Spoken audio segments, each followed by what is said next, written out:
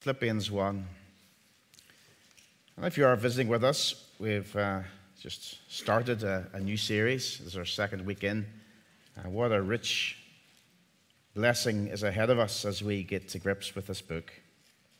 This is the word of the living God. Paul and Timothy, servants of Christ Jesus, to all the saints in Christ Jesus at Philippi, together with the overseers and deacons. Grace and peace to you from God our Father and the Lord Jesus Christ. I thank my God every time I remember you. In all my prayers for all of you, I always pray with joy because of your partnership in the gospel from the first day until now, being confident of this, that he who began a good work in you will carry it on to completion until the day of Christ Jesus. It is right for me to feel this way about all of you, since I have you in my heart. For whether I am in chains or defending and confirming the gospel, all of you share in God's grace with me. God can testify how I long for all of you with the affection of Christ Jesus. And this is my prayer, that your love may abound more and more in knowledge and depth of insight, so that you may be able to discern what is best and may be pure and blameless until the day of Christ, filled with the fruit of righteousness that comes through Jesus Christ to the glory and praise of God. There we end our reading, and we thank him for this, his word. If you have a Bible, then please do open up the Philippians. We're going to be working our way through those verses that Alistair read for us. And tonight we're really looking at verses 7 through to 11, but there's a bit of overlap with the verses that we looked at last week, from especially verses 3 to 6, just to kind of help us piece it all together. And tonight we're really going to be thinking about how, what, and why we should pray for others. Let me pray and ask God to help us this evening. Father, thank you for your word, and we pray that we would hear and that we would keep your word. We ask this in Jesus' name. Amen. I wonder, do you happen to have a prayer diary? A prayer diary can be a really helpful thing, just a way of bringing to mind those whom you are committed to or should be committed to praying for. So it might be your family members, it might be friends, it might be work colleagues, it could be neighbors, missionaries, those whom you think, these are people that I'm connected with that I need to be praying for. And so a prayer diary just kind of allows you to split it up over the week so that you're praying for them. Boys and girls, this might be a really helpful thing for you to do. Come up with a prayer diary. Maybe ask your mum or your dad to help you. Come up with a list of the different days of the week and think about who you could be praying for each night. Kind of helps us from just going into the same prayer again and again and again, doesn't it? And it's helpful because it's one thing to know who to pray for, but then it's another thing to know how to pray, what to pray, and even to be reminded why to pray for them in the first place.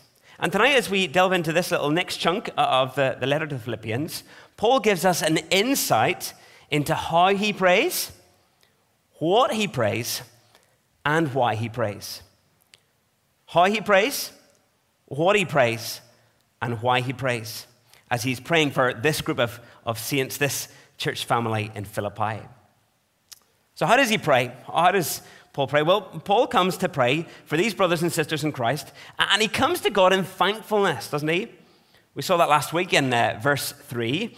And the reason that he thanks God is that he realizes that the partnership that he's enjoyed and experienced with this church family is a work of God. That's how it's come about. It is a work of God. God had saved them. God was the one who was sanctifying them. He was the one who was going to glorify them. And as Alistair really helpfully highlighted last week in verse 6, it's really a little glimpse of justification, sanctification, and glorification. That's really what's going on there. And all of these are things that God does. God is the one who brings each of them about. It's God's work. And that's why it's only right that it's to God that Paul comes to give thanks. It's to God that Paul comes to give thanks. Why? Because it is a work of God. It's a work of God, and so he is giving thanks to God for this congregation. And you'll remember last week that we picked up on how he prays with joy. He prays with joy for the congregation. We've already been singing about that this evening, haven't we? And we saw that at the end of verse 4. And the reason that he prayed with joy is because of their partnership with him over the years. It's not just a friendship, that kind of partnership. No, this is a gospel partnership. A gospel partnership. They have been actively supporting him in ministry. That's what's been happening. Active gospel support. And in 2 Corinthians chapter 8, Paul talks about the churches in Macedonia, of which this church in Philippi was one. And this is what he says. He says they gave beyond their means. They gave beyond their means. What a wonderful, wonderful sign of the grace of God at work, changing their hearts. Here's this church family, and they gave beyond their means. Incredibly generous, weren't they? Beyond their means. I wonder in your giving, in my giving, could that ever be said of us? They gave beyond their means. As a church family here in Rich Hill, I wonder would people say, yes, they gave beyond their means. The grace of God at work in their life was so obvious. Just look at the level of giving. Look at the level of giving. Well, Paul considers this gospel partnership that he has experienced with this church family, and it leads him to pray with thanksgiving and with joy for them. Now, one of the things that I've really loved about coming to Rich Hill over the last couple of years has been really getting to know your particular mission interests. And if you've been coming here for any length of time, well, then you'll have heard us talk about Manuel and Alba and the church in Almanekar. You'll have heard of us talk about Sasko and Anya in Poland. You'll have heard us talk about Trevor and Andrea in Sweden. And if you've been coming over the last couple of years, you'll have got to meet them because they've all been here. And so a big chunk of our missional giving goes to these 3 gospel projects and these people. And we get to know them. We get to build up that relationship with them. And there's great joy in seeing the gospel go forth, the good news of Jesus go forth as we partner with them. And maybe as you pray at home, you've got others whom you support, maybe missionaries that you know you're connected with, not just through this church, but through other connections, and you pray for them regularly. You get to know them, you get personal updates. You're invested heavily in the work, and so there's great joy when you think about the gospel ministry that you are partnered with them in. Last year, not this summer, but the summer before, I had the privilege of heading as part of the church team to Almanekar in Spain. And there was something about being there on the ground, getting to see Manuel and Alba on the ground in Almanekar that really forges that sense of togetherness, forges that sense of gospel partnership. And hearing those coming back this summer and talking afresh about their time in Almanekar, it was really special. And it reminds us that we have this special partnership, this gospel partnership. And so it is when we pray for missionaries that we've built up this connection with. There is a sense in which we feel that joy building up within us, just like Paul is experiencing here. Paul, as he prays to God with thanksgiving and with joy for the consistent partnership in the gospel that he has enjoyed with this church family. And it's surely our hope. It's surely our hope that whenever our mission partners think of us, that this might be their response, that they might pray with thanksgiving, that they might pray with joy, thankful for our partnership in the gospel. That's how Paul prays, isn't it? That's how we want our mission partners to pray. But it's surely also how we want to pray for each other. As we think about the gospel partnership that we have together as a body, isn't this surely how we should pray for each other? With thanksgiving for each other and with joy, thinking of each other and the gospel partnership that we're involved in. As we seek as a church to make disciples and grow disciples, isn't that a wonderful gospel partnership? And so I wonder, do you pray with thanksgiving for those in the pew who sit beside you? For those here in the row in front, for those here in the row behind? Do you pray for them? Do you thank God for them? Is there a sense of joy as you think about this gospel partnership that we're engaged in together as we seek to make and grow disciples? Well, Paul, he prays with thanksgiving and joy, and he gives thanks to God, knowing that God is the one who is bringing about these gospel efforts, and it's through God that this gospel partnership has been established. And Paul says in verse 7, it's right for me to feel this way about you all, because I hold you in my heart. For you are all partakers with me of grace, both in my imprisonment and in the defense and confirmation of the gospel. You see, for Paul, he is sure that God is at work in this church family. As he writes this letter to the Philippians, he is sure that God is at work. He knows that God is not a builder who abandons the site halfway through. No, he doesn't abandon his project and leave it to move on to another. No, this is a builder who will see his work through to completion. And Paul knows that God has started his work. How does Paul know? How does Paul know that God has started his work in these people? Well, he knows because he has seen it with his own eyes. That's how he knows. He spotted it with his own eyes. There's visible evidence that God is at work. Think about how this church came about in the first place. We read about it in chapter 16 of Acts. You might want to flick there just to see it. Chapter 16 of Acts.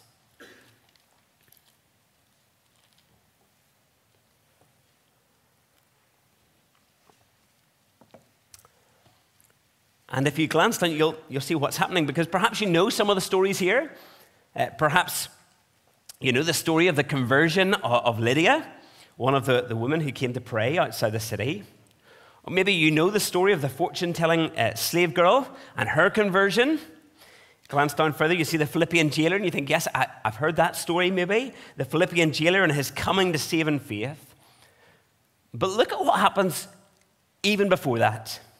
Even before that, listen to these verses from verse 6 through to 13 of Acts chapter 16. They went through the region of Phrygia and Galatia, having been forbidden by the Holy Spirit to speak the word in Asia.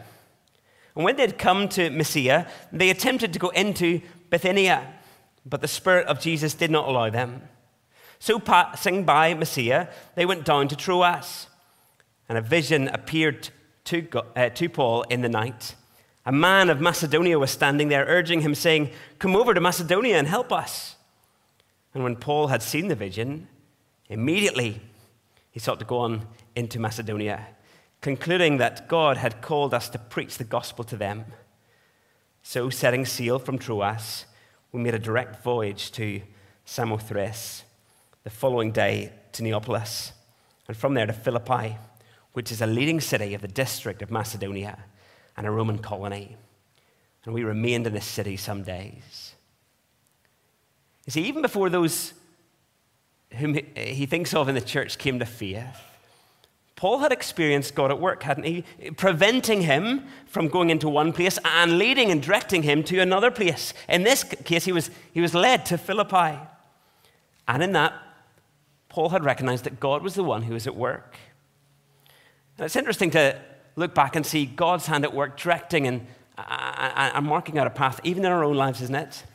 Here you are this evening, sitting in Rich Hill in this church. I wonder how you ended up here. I wonder if you were making the plans, is this where you would have ended up? Perhaps not. Possibly not.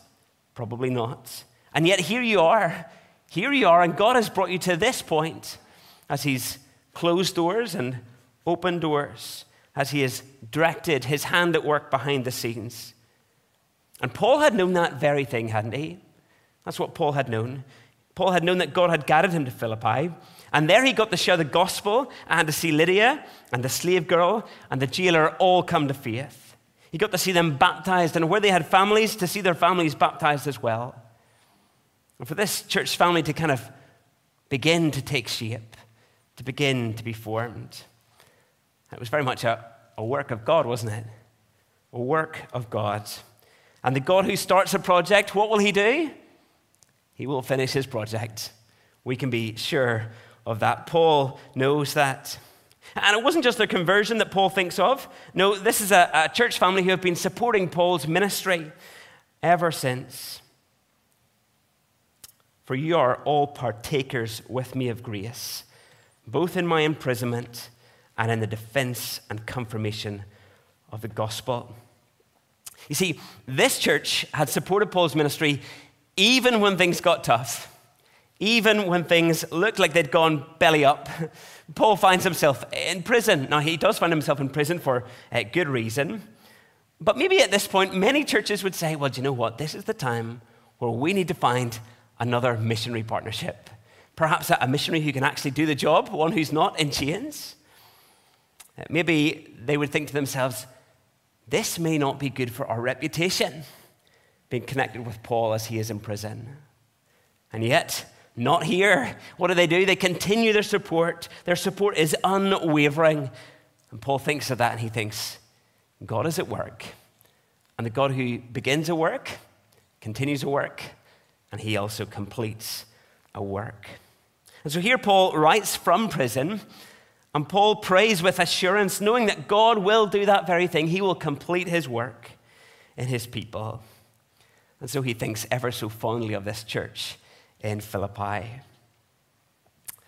Perhaps for the church congregation, as they look around and they see this converted jailer in their congregation, perhaps it reminds them of God's strategic plan in having Paul in prison in the first place. And perhaps for Paul, as he brings to mind the congregation, perhaps he remembers preaching to them and looking out, and he can see the jailer sitting in the congregation. Wouldn't that be a great reminder to him? God knows what he's doing. I can trust him. I can trust him. And so Paul prays to God with thanksgiving and with joy and with assurance that God will complete his work. But he also prays with deep affection. Did you spot that? With deep, deep affection. We see that in verse 8. He says, for God is my witness, how I yearn for all of you with the affection of Christ Jesus. Look at this. I yearn for you with the affection of Christ Jesus. That word affection here, it's really this idea of your inner organs.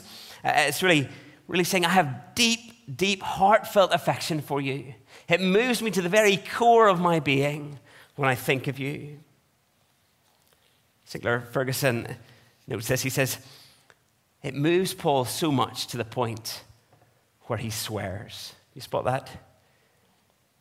For God is my witness. For God is my witness. It's as if someone wheels out the Bible and he places his hand upon it, swearing an oath. He has this deep, deep, deep affection for the congregation, so much so that he appeals to God as his testimony. I wonder, as you pray for this church family, if this is your church family, if this is home for you, if you're part of it, when you pray, are you moved to that level of affection? That level of affection where you can feel it within your very stomach.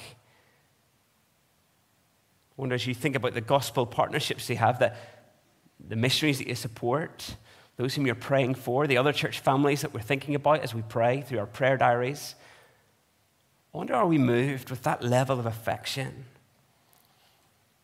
And as I've thought about it this week, I'm going to be honest, that was a real challenge. When I come to pray for you, when I come to pray for my previous congregations I've been in, when I pray for the missionaries that we support here as a church, am I moved to that level of affection? Does it move my very core of my being? Whenever I read the name in the prayer diary, is it purely just up here? Or is there a real sense of love and care and affection for those people? Well, these verses give us some insight into how Paul prays for the saints in Philippi.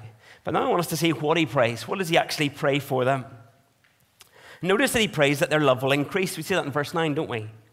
And it is my prayer that your love may abound more and more.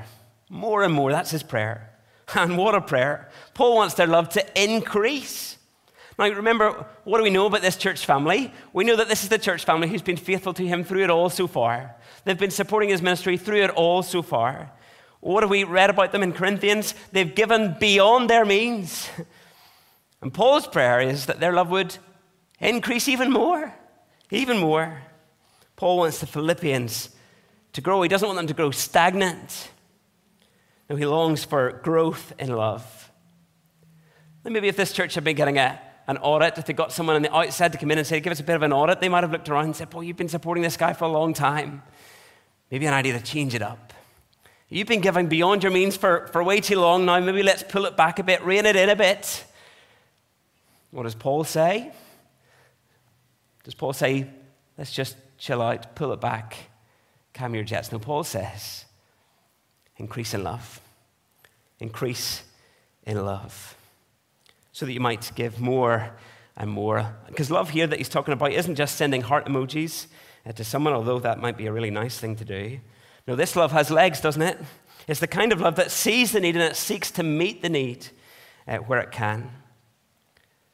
And that's how we need to understand the next part of this verse, because it says, with knowledge and all discernment. And you see, knowledge and all discernment here in this verse, one writer puts it, they are servants of love. Look at how they come after love. It's not that Paul is saying that his prayer is that they would love more and more, and then moving to a separate thing, that they would increase in knowledge and discernment. No, the knowledge and discernment are very much servants to love. It's that through this increasing knowledge and discernment, they would be able to love more. The knowledge and discernment are servants of love. We're able to love better because of our discernment and knowledge. That's what he's really saying. Because we have eyes to see the need. We can see the need clearer. We have discernment as to how best to meet the need and how to act. And so we're able to love more and more. Now, how do we know how to love others well? That's a good question, isn't it? How do we actually know how to go about loving others? Well, we need knowledge from God. We need wisdom from the Spirit, enabling us to be shaped by God's word, transformed to be more and more Christ-like. And so in a sense, it's really our increasing love for God, getting to know God better through his word, that enables us to truly love our neighbor.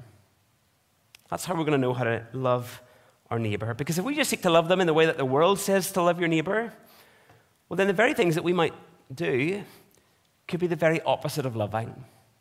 They could be the very opposite of loving. No, love, true love, is shaped by God, a knowledge of God, a knowledge from God. So how's your love? Is it growing? Is it growing? Is it abounding more and more? What about your giving? Is it increasing? Because that's certainly one of the ways that the Philippian church showed their love towards Paul, wasn't it? Giving beyond their means and supporting the gospel ministry. I heard someone this week talk about a friend of theirs who, when they got married, had made this commitment that they would increase their percentage of their giving year on year. And at this point, they'd been married for quite some time, and so they were currently giving around 30% of all of their income to God's work. And so he said, on hearing this was a great challenge because he knew that the person was the same age as him. He knew that they were on a very similar salary to him. And so he said he went home and he had to start looking at his own giving, thinking, okay, I need to up my game. I need to up my game. Well, if our love for God's people grows and grows, well, isn't it natural that our giving would increase and increase year on year? It's a wonderful example, isn't it, of increasing love for God and love for others. This love abounding more and more. Look with me at verse 10. So that you may approve what is excellent and so be pure and blameless for the day of Christ. You see, Paul wants us to grow in love, doesn't he? Love that is shaped by knowledge and discernment so that we might become more and more judges of what is excellent to do. What is excellent to do? I've got I'm sure many of you have productivity books, okay? Well, one of the books that I've got is called What's Best Next? What's Best Next? And it's really helpful, even if you never actually get around to reading the books. That happens many of the books on my shelf, but even if you didn't read it, it is a good read, though. It's really helpful reading. It's gospel-focused. But even remembering the title, What's Best Next, is really helpful, isn't it? Because there are so many good things to do. My job as an assistant minister is endless lists of things that you could be doing, and yet there's limited time, isn't there? And so you cannot do everything. You have to think, well, what's best next? And my situation is no different than yours, because you've got an endless list of good things that you could be doing, but you've got limits, haven't you? Boundaries which God has set in place, good boundaries, different responsibilities, and you have to balance things up, and you have to figure out what's best next. What's best next? And I think that's what Paul is wanting us to see here, to focus on what is excellent. He wants the saints to know what is best next, to know what to do with increased clarity because of their growing love for God, their growing love for their fellow believers, and their growing love for their neighbor. Instead of clarity, this is what I should do. This is what is best next. Well then, thirdly, why? Why would Paul pray these prayers? And sometimes we need that, don't we? You know, you might have the prayer diary, you might turn to it every night, and you might be praying your way through, and sometimes you might need reminded, why is it I do this again? Why is it that I'm praying? Well, what's Paul's reason that he gives? So that these saints will be pure and blameless for the day of Christ. See, it's good to remember, isn't it? One day Jesus is coming back. That's what's going to happen. One day Jesus is coming back. The day of Christ is coming. And Paul wants them to be as sanctified as possible. That's his goal, isn't it? He's praying that they will be pure and blameless. Because with their love shaped by knowledge and discernment, they will know how to live in such a way that pleases God. If you love God, you will obey his commandments. And he also wants their lives to be lived with integrity, doesn't he? He wants what they proclaim with their lips to be matched with their living.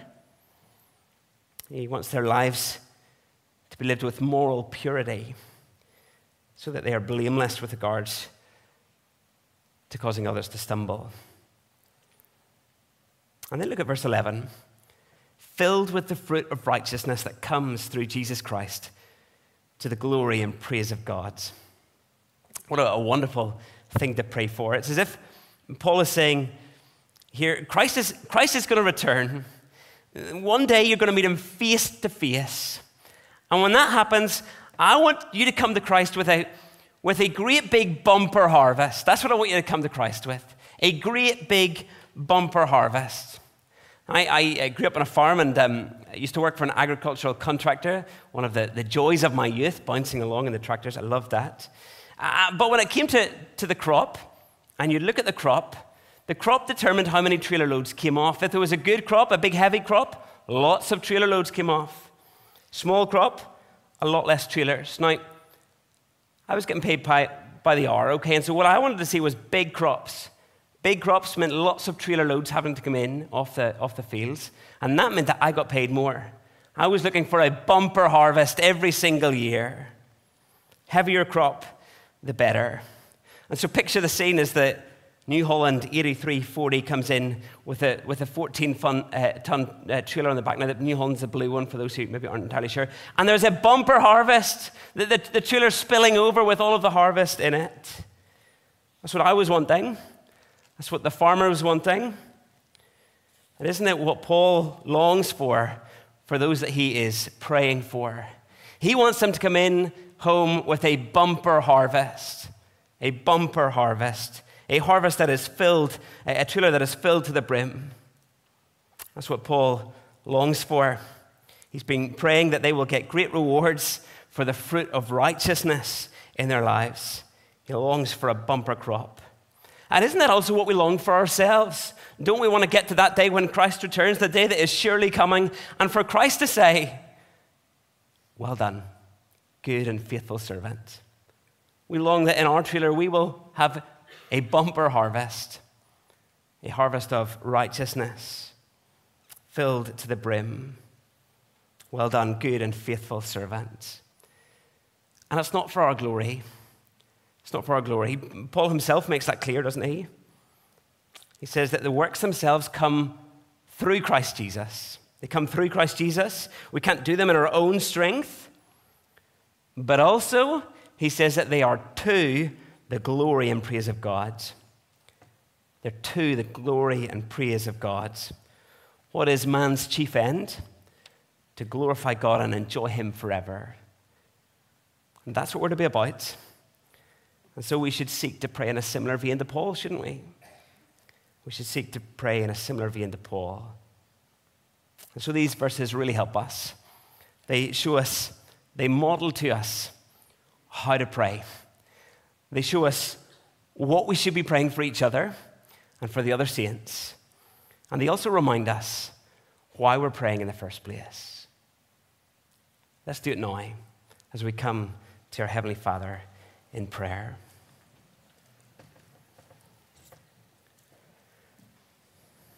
Lord, I pray for these saints here this evening.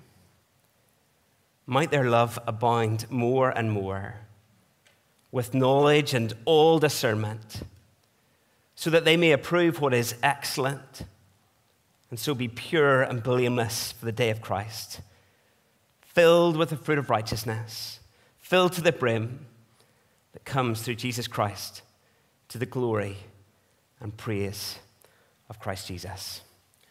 We ask this in his name. Amen.